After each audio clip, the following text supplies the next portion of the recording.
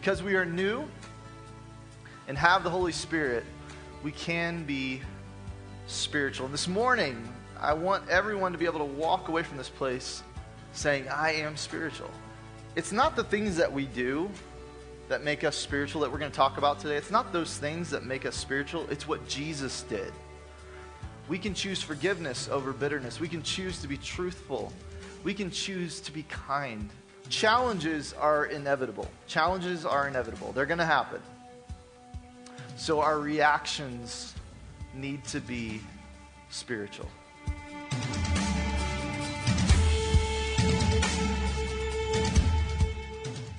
Morning. Take out your Bibles, your mobile devices this morning. Turn to the book of, you got it, Ephesians chapter 5. It's on page 473 if you might be using one of the Bibles you picked up at the door when you came in. We've just got a couple of chapters left in our study through the book of Ephesians. We've called this, Who Do You Think You Are? So as you're finding your place there this morning, I do want to encourage you guys. Tonight is our annual State of the Church report. We're going to have it right here at Prairie View High School at 6 o'clock tonight. When you come in, if you would, just kind of sit down here in this middle section for those that are here. This is more than just a financial report and budget report. We got some things that you're going to want to hear firsthand if you're a member or a regular attender of our church. We're going to give a little bit of update on where we're at on pursuing the land next door. So if you can make it tonight, it won't be very long. Probably 20 to 30 minutes will be the meeting, probably about 30 minutes. And hope you can come out tonight for that meeting this evening. We'll look forward to that. Many of you that have been here for Orchard Church for a while, you know a little bit about my story, that I was adopted when I was just a baby. I was 2 weeks old when I was adopted into my family. And I like to tell people I have been adopted twice. I was adopted into my earthly family, and then when I accepted Jesus Christ as my Lord and Savior, I was adopted spiritually into His family. So I'm doubly adopted, which is kind of cool. And even though I was adopted, you know, my mom and dad were mom and dad to me, and I wanted to be like my daddy. How many of you parents have kids that want to be like your daddy? You know, you've seen that, you know what I'm talking about, especially little boys. And I wanted to be like my daddy. My daddy loved to fish, and I love to fish to this day. I love the outdoors. My dad was in the military. He was a retired Marine Corps gunny sergeant. Got any Marines here today? Can I hear from you? Marines? That was begging for a hoo-yah or whatever they do. There you go. Thank you. And I wanted to go into the Marines. They didn't have my MOS, so I ended up going into the Army, but I was in the military for 6 years. My dad loved football. I love football to this day. And something that you guys, this may mean nothing to you guys, so bear with me for a moment because it meant a lot to me as a boy growing up wanting to be like my daddy. My daddy had this habit. After dinner every night, he would get a toothpick. And he would put it in his mouth, and he would chew on it. And he would have that toothpick in his mouth all evening long. I mean, till he went to bed. And so as a little boy, I remember I would always run up, and I'd give him a hug, and I'd give him a kiss goodnight, and he'd have this toothpick sticking out of his mouth, and I'm going to give him a kiss. And so instead of just taking it out, he had this way where he would flip the toothpick into his mouth, and it would disappear, and he would kiss me goodnight. And that used to always just freak me out as a kid. But I wanted to be able to do that. Now, don't tell your children about this because it's kind of dangerous. But I remember as a little kid, a little boy, I would get a toothpick and I would put it in my mouth and I would try that, you know, where I could get it in my mouth and it was, you know, and it wouldn't fit. My mouth was too small and I never could. And I don't remember when it was. I think I was in high school, maybe even early college, and I had a toothpick in my mouth and I just tried it and it went in. Finally, I was big enough. My mouth's big enough. I got it to go into my mouth just like my daddy, and I was like, woo! I'm a man now. I know that's really silly. It probably means nothing to you guys, but it was a big deal in my life when I could do that because I wanted to be just like my daddy. And even though I was adopted, a lot of people didn't know I was adopted, and they would see me with my dad, and they go, oh, he's just like his dad. Oh, he looks just like his dad. He acts just like his dad. And we'd kind of chuckle. They don't know the secret. And it was kind of fun, even though I was adopted. Well, here's the cool thing, y'all. If you've accepted Jesus Christ as your Lord and Savior, you've all been adopted.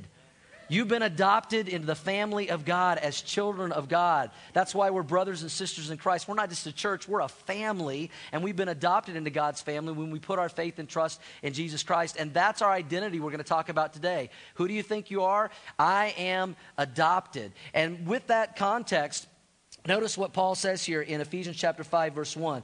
Therefore, because we're adopted, be imitators of who? Of God as dear children. we are the sons and daughters of God, and we should want to be like our daddy. We should want to be like our Heavenly Father because He is our Father and we are His children. And He loves us and we love Him, and we should want to be like Him. We should want to imitate Him. And this is a very important truth as we get into Ephesians chapter 5. We're going to look at 20 verses today, verses 1 through 20. And from verse 2 through 20, there's a list of do's and don'ts. You know, a lot of people, when they think of Christianity, all they think about is, well, that's just a bunch of do's and don'ts. And there are some do's and some don'ts in the Bible. There's going to be 6 don'ts in this passage. There's going to be 10 do's in this passage. There's this list. You go to the Old Testament, and it's filled with do's and don'ts. There's some 600 Old Testament laws.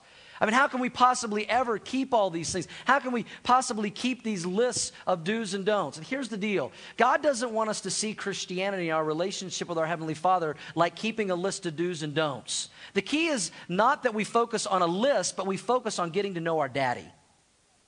You see the difference? Getting to know our Heavenly Father, who loves us more than we can even imagine. And we love Him, and we know that He only wants what's best for us. He only wants to care for us, protect us, guide us, direct us. And if our Heavenly Father, our Daddy, who loves us more than we can imagine, if He tells us not to do something, it's for our own good. And if He tells us we should be doing something, it's for our own good. Amen? And we follow Him not out of this religious duty of keeping lists of do's and don'ts, but we follow Him out of relationship. A relationship as adopted children wanting to please our Heavenly Father and our Daddy who knows best. There's no coincidence that Paul 8 times in the book of Ephesians refers to God as our Father, our Heavenly Father, and us as His children. You know, when my kids were little, maybe when your kids were little, maybe you had the house rules at your house. And sometimes my mom used to put the house rules like on the refrigerator, you know, all these magnets, and there were the house rules of do's and don'ts. But the goal of parenting is that your kids grow up to the point that someday they don't follow a list of do's and don'ts because they're worried about the consequences or they're going to get in trouble, but they do it because they love mom and dad. And they believe mom and dad has their best interest in mind. And they do it out of love. I shared with you guys last week that Shelly and I, a couple of weeks ago, had an opportunity to go away for a few days for our 21st wedding anniversary. We went out of town. And, you know, everybody always dreads teenagers when they're in their teen years. There's a lot of advantages when your kids are teenagers. We left them both at home by themselves. And we went away for 4 days. Our son is 18. He's a senior. Our daughter's 16. And we trust them. And so they took care of the home while we were gone for 4 days. They were there by themselves. And we didn't really give them a big list of things. We just kind of trusted them, and which might have been a little crazy, but we did. And we went away. And we didn't know what the house, my wife is a very meticulous housekeeper. She always likes things just right and in their place. She can't stand it if there's dirty dishes, dirty clothes. And so we were a little nervous. Okay, we knew they didn't have any wild parties. The neighbors were spying on them, by the way. But we wondered what would be the condition.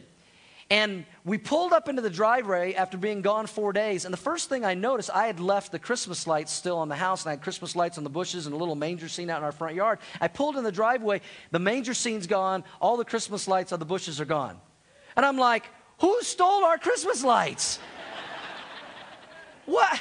Well, at least they took baby Jesus. Maybe they needed Jesus because they're robbers. And I thought somebody stole our Christmas lights. I was like, and then we go into the house. And it's immaculate. I mean, there's no dishes, there's no clothes. I mean, it was immaculate. And we decided we're going to go away again next week. And the next week. And what we realized, my daughter, Caitlin, comes out, and we're like, did you do all this? She's like, yeah, I cleaned the house. And I'm like, who took the Christmas lights? She goes, oh, I took them down for you, Daddy.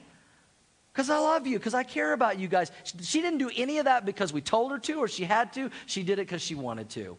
That's how God wants us to follow Him and serve Him and love Him. Not because we have to, but because we want to, because we love Him. And anything He'd ask us to do or not do, it's for our best interest. I like the way one writer said it. Jesus isn't just looking for servants. He's looking for sons and daughters. Sons and daughters in a loving relationship. Not out of religion, but out of relationship. This was very important to this church in Ephesus because these people came out of a pagan environment where they were worshiping all these false idols and false gods and was all about trying to please their gods. And Paul's like, no. It's not about do's and don'ts. It's not about religion. It's about relationship as adopted children of God. So with that in mind, as we jump into this chapter, there are three things that adopted children of God should walk in. Paul keeps using this word walk, how we should walk, how we should live as children of God. So let me give you these three today that Paul gives us. First of all, as adopted children of God, out of love, we should walk in love. That's the first one. We should walk in love. Verse 2, Paul says, you know, we're, as children of God, we're to imitate our daddy, our father, and walk in what, church? Love. Everybody say love. We're to walk in love. Why? Just as Christ also loved us and has given himself for us, an offering and a sacrifice to God for a sweet-smelling aroma. That's what we sang about this morning. We love him because he first loved us. He went to a cross. If you wonder how much Jesus loved you, he spread out his arms on the cross and he said, I love you this much. To die for you. See, God, the Bible says God doesn't just love. The Bible says God is love. That's his persona. I mean, that's his character. That's his nature. And so it's only logical if our daddy is love that his children should portray love. Amen? I mean, it's only logical that his children love the way their heavenly Father loves. Jesus said this in John 13:35. By this, all the world will know that you're my disciples. Here's how the world is going to know who my kids are. He didn't say by your religion, by your denomination, by your theology. He said the world's going to know you're my kids and my disciples if you have love one for another. Love. I think you have this in your notes. The old nature. Paul is constantly contrasting in Ephesians the old nature and the new nature in Christ. How we were before Christ and after Christ. The old nature is selfish. And it builds walls in relationships. The new nature is loving, and it builds bridges in relationships. It's about love. I didn't tell you guys publicly where we went for our 4-day vacation, but we did post a few pictures and things on Facebook, and since you guys were stalking us, like we stalk you too. Some of you know, it's no secret, we actually went to Vegas for 4 days, is where Shelly and I went. And some of you may say, well, what does a pastor do in Vegas for 4 days? What happens in Vegas? We were good. We behaved. We were trying to save Sin City. But while we were there, one of the things we like to do, we love to go shopping. We love to go out and eat. There's some incredible restaurants and buffets and different things. We like to go to the shows. And there's a lot of great shows. And we love the Cirque du Soleil shows. And one of them that we'd never been to, Gary, our worship director, had been. And he had seen the show. He goes, you got to see the Beatles Love Show. And if you've never seen it, it's like circus on steroids. It is amazing. I mean, it's mesmerizing for an hour and a half. I mean, it blew us away. It was great. And the whole thing was based upon their famous song, All We Need Is Love. You know, they had it right. That's what Paul is saying here. We need to love each other. One day, Jesus was asked, you know, of all the do's and don'ts in the Bible, all the laws, all the lists, if we could only keep one of them, we can't keep them all. If we can only keep one, what's the one we should keep? And remember what Jesus said in Matthew 22:37? Jesus said to him, you shall love the Lord your God with all your heart, with all your soul, with all your mind. This is the first and great commandment. You see, if you love God and you make that your focus, loving your heavenly Father and your daddy as adopted children, you're going to do things that please God because you love him. Not because you have to, but because you want to. And then he added, and he goes, I know you only asked for one, but I'm going to add one more because it's like the first one. He said, and you shall love your neighbor as yourself. You know, we live in a world that says, you just need to love yourself more. Can I be biblical with you guys this morning? The problem isn't that we don't love ourselves enough. The problem is we love ourselves too much. And if we would take the same love we have for ourselves and pour it out on others, it would be a much more loving world. And Jesus said, love God and love your neighbor as yourself. And then he added this, and on these two commandments, loving God and loving others, hang all the law and the prophets, all the laws. If you love God and love others, you're going to do the right things, and you're not going to do things that you shouldn't do that would be unloving to God or others. You think about the 10 Commandments. You can break the 10 Commandments down this way. 5 of them are about God, our relationship with God, and 5 of them are about our relationship with other people. If you love God, you're not going to take his name in vain. If you love God, you're not going to have other idols and gods before him. Because you love him. If you love God, you're not going to steal from other people. You're not going to murder. You're not going to commit adultery on your spouse. Why? Because you love God and you love others. If that makes sense, say yes. That's the whole context here. Love, walking in love out of an adopted relationship with God as his children. So with that in mind, he gives us some don'ts. Here's the first of 6 don'ts. In verse 3, he says, but fornication, that's sexual sin, and all uncleanness and covetousness, let it not even be named among you as is fitting for saints. He's saying because you're children of God, we don't live this way. We don't do these things because we love God and we love other people. The word fornication means sexual sin. What is sexual sin? It's any kind of sex outside of the covenant of marriage. This would be premarital sex. This would be adultery. Anything that is not inside the covenant of marriage between a man and a wife is fornication. You say, okay, it says here as Christians, don't fornicate. But what if she's really hot? Well, so is hell. Just throw that out there. You know? If you love her, then marry her. If you love him, then marry him. If you love them, you'll wait for them. And it may seem out of place that he says, and adopted children, they don't fornicate, and they're not unclean, and they don't covet. Well, what does covet have to do with sexual sin? Well, covet is when you want something that belongs to somebody else. Think about that. If they're not your spouse, they don't belong to you. They belong to somebody else. They may end up being somebody else's spouse, or they are somebody else's spouse.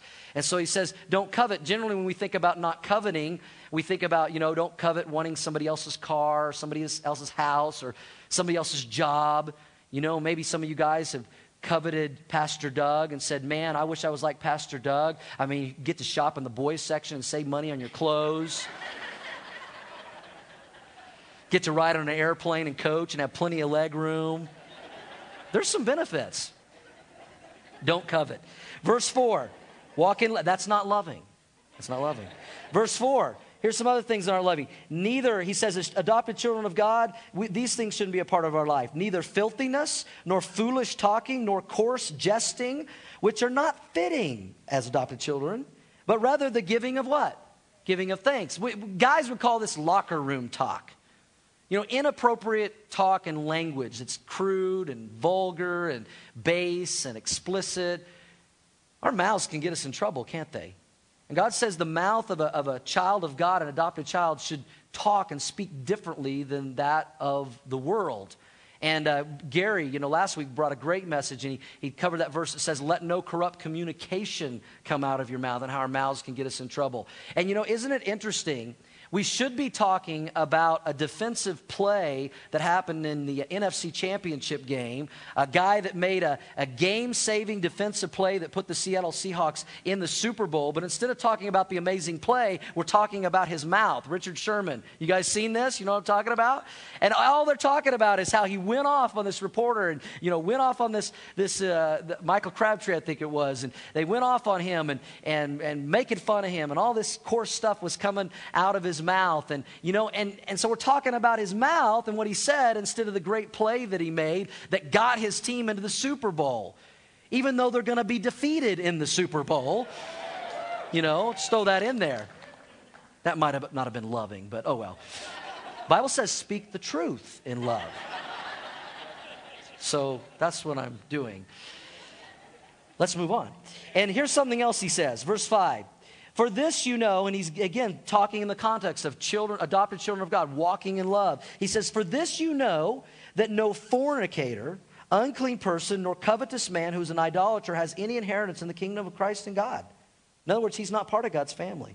Let no one deceive you with empty words, for because of these things, the wrath of God comes upon the sons of what? Disobedience. Now, don't get confused with verse 5 and 6. He's not talking about Christians who live this way. He's talking about people who are unbelievers. He calls them idolaters. He doesn't just say they commit idolatry. He says they are idolaters. He doesn't just say they commit fornication.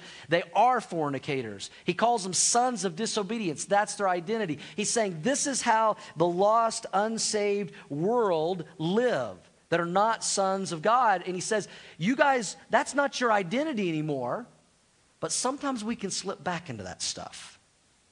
We may not always be fornicators, but we can fornicate. We may not always covet, but we can sometimes covet. And he's saying that's not for children of God. That's not loving. That's what the sons of disobedience do. And then he clears it up in verse 7. He says, therefore, That's how the lost world lives. Do not be what? Partakers with them. Notice he doesn't say don't associate with them. If Paul was saying don't associate with the lost world, we'd have to find another planet to live on. We live around lost people. Jesus, let me remind you, was a friend to sinners. He ate with sinners, but he never sinned. He never partook of their sin. There's a difference between being around those people in a loving relationship so you can reach them for Christ and partaking in the things they're doing. If you agree, say yes. Are you with me? And he says, don't be partakers. Don't do those things, because now you're to walk in love. Loving God, loving other people, you live differently. Get it this way in your notes. A Christian is not sinless, but he should sin less. That's a good way of thinking of it. A Christian is not sinless, but he should sin less. If we love God and others, we won't want to be involved in these practices. We will walk in love toward God and toward other people. So as adopted children, first of all, we walk in love. Second, as adopted children of God, we not only walk in love, we should walk in light. We should walk in light. Look at what Paul says in verse 8. For you were once, what? Darkness. Notice he doesn't say you were once in darkness. He says you were darkness. That was our identity when we were without Christ. We were darkness. We were separated from God. We were sons of disobedience. We didn't just sin, we were sinners. He says you were once in the past, your identity was darkness, but now you are what, church? Light. You're light. New identity. Old identity, darkness. New identity, light in the Lord. So because we are now light and we're not darkness, what should we do? Walk as children of light. There it is again. Walking as adopted children of light. When Jesus was here in John 9:5, he said this, as long as I am in the world, I am the light of the world. But before he left, he told his children, his followers, when I leave, the light of the world is leaving, but now you're going to be the light of the world. I'm passing my light on to you. Paul said in Philippians 2:15, as children of God, without fault in the midst of a crooked and perverse generation. That's a pretty good description of our society. Among whom you shine as lights in the world. We are to now shine as lights in the dark world that we live in. So what does it mean to walk in the light as adopted children of light? What does it mean to walk in the light? What does it mean to be the light of the world? Let me give you three practical things that as adopted children of God, how we're to walk in the light and be light to the world. Number one, it means we don't try to hide things. As children of light, we don't try to hide things. Verse 9 says, for the fruit of the Spirit, the evidence of the Spirit is in all goodness. Righteousness means being right with God. And what's the next word? Truth. You know what the opposite of truth is? A lie, dishonesty, secrets, trying to hide things. Finding out what is acceptable to the Lord. And what is acceptable to the Lord is that as adopted children of God, that we are now light and we're to walk in the light and we don't try to cover up and hide things. That we get them out in the open so that we can get help. We can have healing. We can have encouragement to grow in our relationship with God. James says this very clearly, and this might surprise some of you. James 5:16 says this, confess your sins to each other. Talking about other believers. Confess your sins to each other. Why? So we can judge each other. Right? So we can condemn each other. So we can gossip about everybody's dirty laundry. No. As Christians, as brothers and sisters in Christ in the family of God, we are to confess our sins to each other so we can pray for each other so that we can be healed. So we can be healed of the struggles that we have in our life as Christians, those things, those sins that still easily beset us. The world tries to do things in darkness. They try to hide things. They try to cover things up. God says, as children of light, we don't do that. We don't try to hide things. We're honest with ourselves, with each other, with God. We bring these things into the light. We confess them so we can have people that love us and care about us pray for us and help us to find healing from those things that might be hurts or habits or hang-ups in our life. This is one of the beauties of small group here at Orchard Church, where you can get to know other Christians who love you, who are not there to judge you or condemn you, but care about you, and you can share your struggles and pray for each other because we all have them. Amen? We all have those things we struggle with. And so we can help each other. That's what the beauty of discipleship, one-on-one. There are things my disciples have shared with me that they haven't shared with anybody else, that are struggles in their life. But they know I love them, I care about them, I'm praying for them, I'm not judging them, I'm not condemning them. I'm there to help them. And then we've seen God do some great things through that. We have an incredible program here at Orchard Church that was started a little over a year ago called Celebrate Recovery. And we have seen God bring in incredible healing to people's lives through that ministry. But here's what it takes. You got to be willing to submit to 16 weeks to being under the teaching of God's word, and people that love you, care for you, will help hold you accountable. And you got to be willing to expose some things so people can help you and pray for you. And I love going to the graduations because you hear people get up and say, this is how I came in, this is where I am now. This is what God is miraculously doing in my life, because I didn't try to hide it. I didn't try to keep it a secret any longer. I brought it out into the light, and I got help, and I found healing. Isn't that awesome, church? And there may be some of you, I'm sure there are some of you, sitting in this auditorium right now. Our next Celebrate Recovery class starts the Monday after the Super Bowl, February 3rd, 6:30. There's information in our small group catalog. It starts at our ministry center. Some of you have things in your life, hurts, habits, hang-ups that you've been dealing with for years. Maybe you've been trying to keep them a secret, and you've been trying to hide them. And you, like Gary said this morning, it's just a weight on your life. Why don't you just come to that? Bring those things in the light and let people love on you, care for you, not judge you, condemn you. It's a safe environment. And let's see God heal some more lives. Amen? Amen. So we, as children of light, we don't try to hide things. Number two, we avoid dark activities. We avoid some of the activities of the world. Verse 11 says, and have no fellowship with the unfruitful works of darkness. Now notice it doesn't say the unfruitful people. It says don't partake in the works of what they're doing. Don't have fellowship with the works of darkness, but rather expose them. Bring them into the light, for it is shameful even to speak of those things which are done by them in secret. But all things that are exposed are made manifest by the light, for whatever makes manifest is light. God's word sheds light on what is wrong and what is dark and activities that we should avoid. And I'm not talking about our preferences. I'm talking about what the Bible says, the clear things the Bible says to do or not do. And here's the beauty of it. When we accept Jesus Christ, our Lord and Savior, He places His Holy Spirit inside of us. And I learned a long time ago, probably the hard way. When I first started preaching over almost 25 years ago in ministry, I used to try to play the Holy Spirit in people's lives. And I'd try to find all these things that I could hit that maybe they were dealing with. And then it ended up people were doing things not for the Holy Spirit, but they were doing them for me. And that's not genuine and that's not real. And what I realized is this, that every believer in Jesus Christ, every adopted child of God has the Holy Spirit of God inside of them, and He will do a much better job convicting you than I will. Because He's everywhere, and He sees everything. And you know what I'm talking about, children of God. You ever been somewhere and the Holy Spirit started knocking on your heart and your mind and said, this is not a good place to be. This is not a good activity to be involved in. This is not a good idea. And we have to respond to that as children of light and say, you know what? There's some activities that I need to avoid as the Holy Spirit guides and directs my life. So when we walk in light, we don't hide things. We avoid dark activities. And here's a positive one.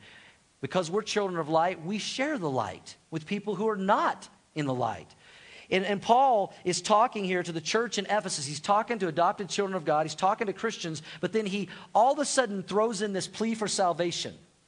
Thinking, well, maybe there's some unbelievers that will read this. And he says, therefore, he says, awake you who sleep, arise from the dead, and Christ will give you light. He's quoting the Old Testament verse in Isaiah chapter 26. And he's saying here, awake you who sleep. Who are those who are asleep in Christ? There are those that are alive. Those are those that don't know Christ. He says, arise from the dead. He already established in Ephesians chapter 2, before Christ, we were not alive spiritually. We were what, church? We were dead, and we were not in the light. We were in darkness. He says, you know, awake from sleep, arise from the dead, and Christ will give you what? He'll give you light. And he's saying those who may not be believers in Jesus Christ, who are not children of God, step into the light, accept Jesus. And it's our responsibility for those of us who have found the light of Jesus, who are adopted children of God to not keep that light to ourselves, but to share it with those who are in the darkness. The Bible describes unbelievers as dead. They're in darkness. The Bible says the God of this world has blinded their eyes. Some of you remember back before you were a Christian. That described you. And we have a responsibility to help them find the light, to help them find Jesus. Amen, church? I'm passionate about that. You ever been in a dark place and you couldn't find your way out and somebody came in and kind of helped guide you? You know, in the fall, we always have like these corn mazes around here. And when I was a student director for many years, we'd take our kids to the corn maze. I never did the corn maze. You know why I didn't do the corn maze? I saw that 80s movie, Children of the Corn. Yep, not going into the corn maze. Nope, not sure who was going to be in there. But I remember like kids would find their way out into the light, and it's outside in the dark, and then kids that were stuck, we'd send them back in and go help them find their way out. We got to go home, and they would help them find. And we have a responsibility spiritually to help people in our sphere of influence, our family, our coworkers, our neighbors that we love who don't have the light of Jesus, to help them find that. Amen? And we are always as a church, as a leadership team, looking for ways that we can help you guys share the light of the gospel. Outreach events. This is why Christmas Eve, we had a very clear presentation of the gospel, and over 50 people found the light of Jesus on Christmas Eve because of the outreach of that night. Easter is always a big day where unchurched, unsaved people come, and we'll have, another 40 or 50 people come to know Christ. Friend Day, we had several people accept Christ. We're always looking for opportunities where we can help you guys share the light of Jesus with those people that don't know Jesus, or maybe just don't have a good church home to go to. So, looking for those opportunities, I want to share something with you guys. This may surprise some of you, but I hear there's a pretty big game that's going to happen next Sunday. Pretty big game. And so we made a decision as a leadership team. We're going to set aside Ephesians next Sunday. We're going to have our regular 3 services, but we're going to use it as an opportunity to share the light of Jesus in a creative way. And we're going to celebrate Super Bowl Sunday here at Orchard Church. We're going to have a testimony from Tony Dungy, which was Peyton Manning's former coach when he played for the Indianapolis Colts. An amazing man of faith, a great Christian testimony. I'm going to share a very clear presentation of the gospel after that. We are telling you guys, we're encouraging you guys, go nuts. Wear all your Broncos gear, paint your faces. We're all going to be in our Broncos stuff up here. We're going to have a fun day. We got some surprises for you. It's going to be a lot of fun. We're going to be giving away in each of the 3 services a Peyton Manning Nike jersey. In all 3 services. Now, this is not that, cheapy you get at the flea market. We got these at, at Dick's Sporting Goods, $100 Nike jerseys. We give 1 in each service. You got to be wearing some kind of Broncos gear, and we're going to give you a ticket when you come in the door, not to the Super Bowl. Just get that on tape. A ticket, and then we're going to have a drawing in each service for a Peyton Manning jersey. Maybe one of your friends or somebody will win that, and we're going to give that out. But it's an opportunity for you guys to invite maybe some of your family members, friends, neighbors, unchurched people that would normally not ever come to church and go, listen, it's all going to be a Broncos day. It's going to be fun. You can win a Peyton Manning jersey. And if just one person comes because of that and they accept Christ, it was worth the day. Amen? So let's take advantage of that next Sunday on Super Bowl Sunday. We're going to have a good time with that. It's an opportunity to share the light of Jesus. So as adopted children of God, we get to help others become part of the family out of love for them. So as adopted children of God, we walk in love. We're to walk in light. And then finally, as adopted children of God, we're to walk in wisdom. We're to walk in wisdom. Look at verse 15. Paul says, see then that you walk circumspectly. That means paying attention to the details of your life, not as fools, but as wise. The opposite of foolishness is wisdom, redeeming the time because the days are evil. This phrase, redeeming the time, means redeeming the time of your life that God has given you. In the original language, it has that connotation. God has only given you so much time, and we are to see our lives like stewards, and we spend wisely our money, our time, our days as adopted children of God. We live in a world that's full of folly. There's some things that in this world you can't go to the Bible and say, well, that's sin. But you look at it and you go, it may not be sin, but it's stupid. It's dumb. It's not wise. You see, it's foolish just to drift through life aimlessly. God wants his children to have a plan and a purpose, and he wants to guide that. You see, a wise man marks his course. He sets his sail, and he guides his rudder and reaches the destination that God has for him. That's wisdom. Paul goes on to say in verse 17, because we're to be wise as children of God, walk in wisdom, therefore do not be unwise, but understand what the will of the Lord is. How do we understand what the will of the Lord is? Well, most answers to all of our questions are right here in this book. Amen? They're right here. If you'll just read it, there's all kinds of wisdom. There's a whole book of wisdom, in book of Proverbs. There's 31 chapters in Proverbs. There's one for each day of the month. You can read through that. Another thing you can do is ask God for wisdom. Pray. You know, a verse that I claim all the time as a father, as a husband, as a pastor. You know, as we make decisions for Orchard Church, you're going to hear about some of those decisions tonight. We desperately need wisdom from our Heavenly Father. And the good news is, he's got all the wisdom we could ask for. And he wants to give it to us. James 1:5 says this, if you need wisdom, ask our generous God and he'll give it to you. That is a great verse. And he will not rebuke you for asking. Y'all ever need wisdom? You ever have to make decisions? And you say, boy, I could use the wisdom of God right now. Ask God. Look in his word. He'll give it to you. So he talks about being wise. And then he talks about some things that are unwise. He says in verse 18, here's what's unwise. And do not be drunk with wine. What about whiskey? What about beer? That's okay. Just not wine. No. Just kidding. Just kidding. That's how some like to read this. Do not be drunk with wine, in which is dissipation, but be filled with the Spirit. The context here is what is controlling you. What is leading you? What is guiding you? This word dissipation means it'll ruin your life. Paul says, don't be controlled by wine, some foreign substance that can control your life, can ruin your life. He says that's not wise. Now let me say a couple things about this verse that's been misinterpreted and misquoted. The Bible does not condemn drinking. It does condemn drunkenness. And there's a difference.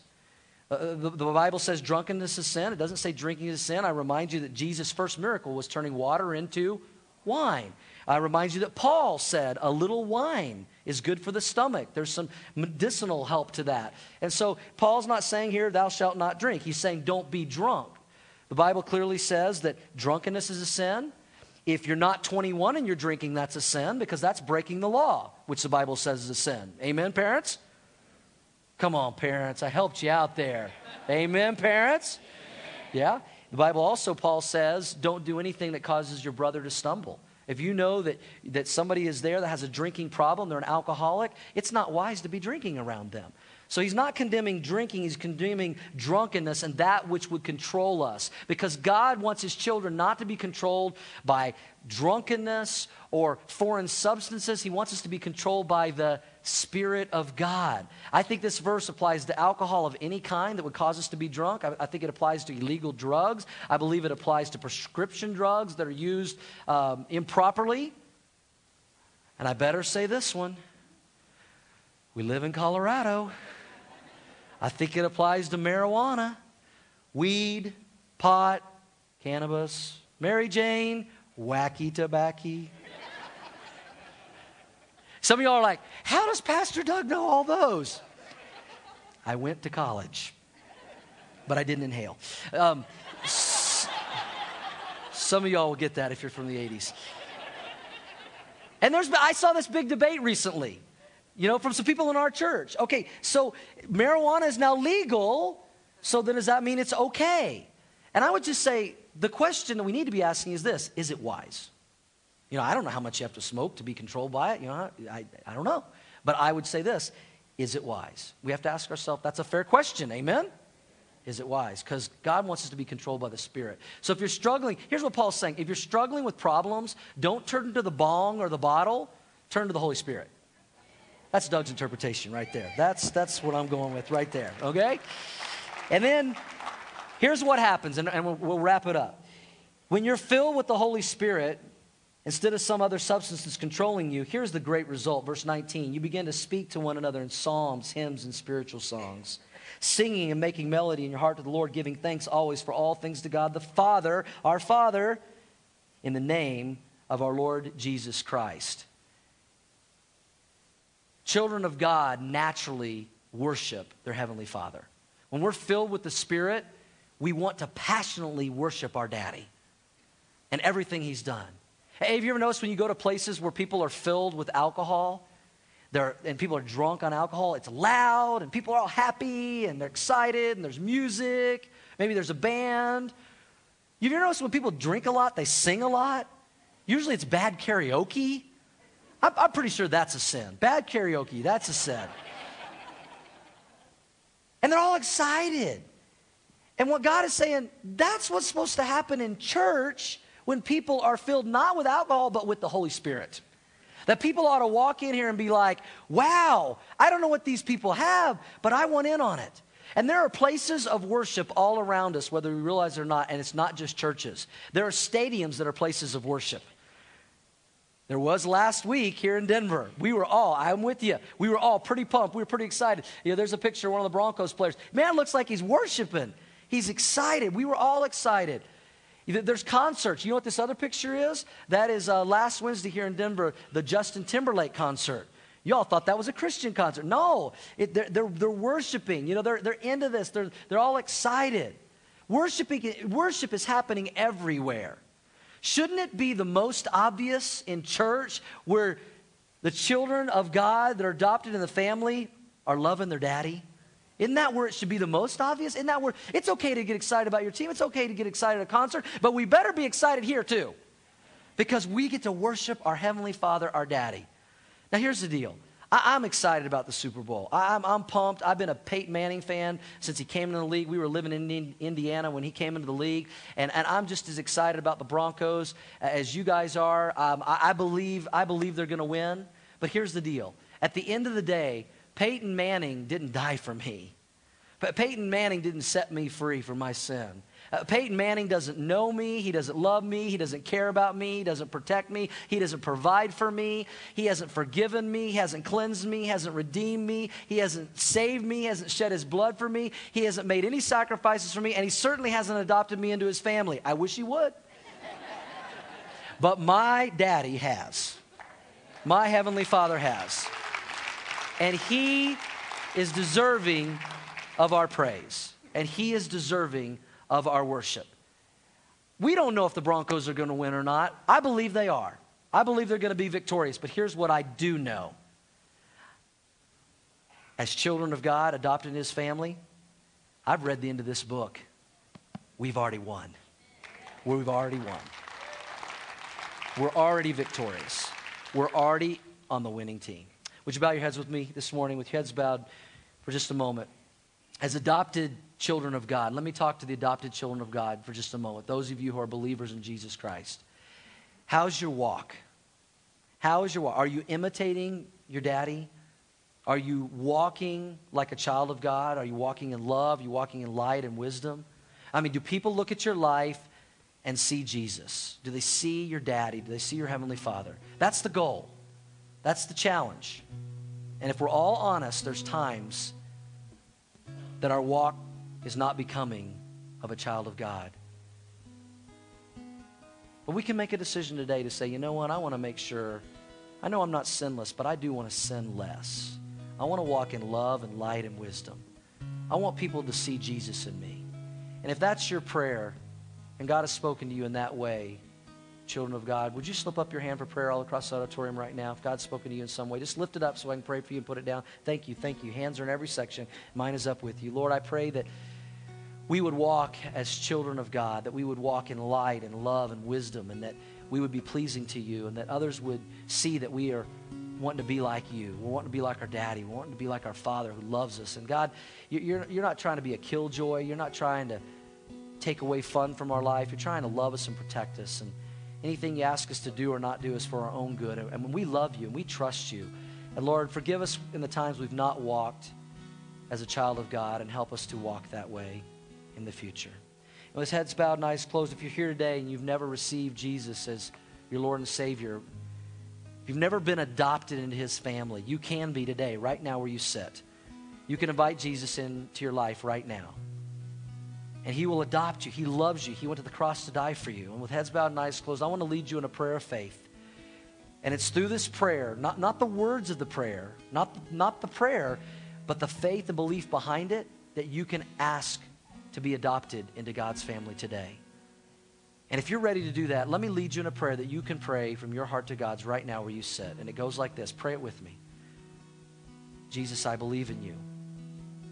I believe you died on a cross for me, to forgive me of my sins, to adopt me into your family. Jesus, I want to be your child. I want to be forgiven. I want to experience your love. And by faith today, I ask you to be my Lord and Savior. Thank you, Jesus, for allowing me to be your child. May I walk now as a child who belongs to you.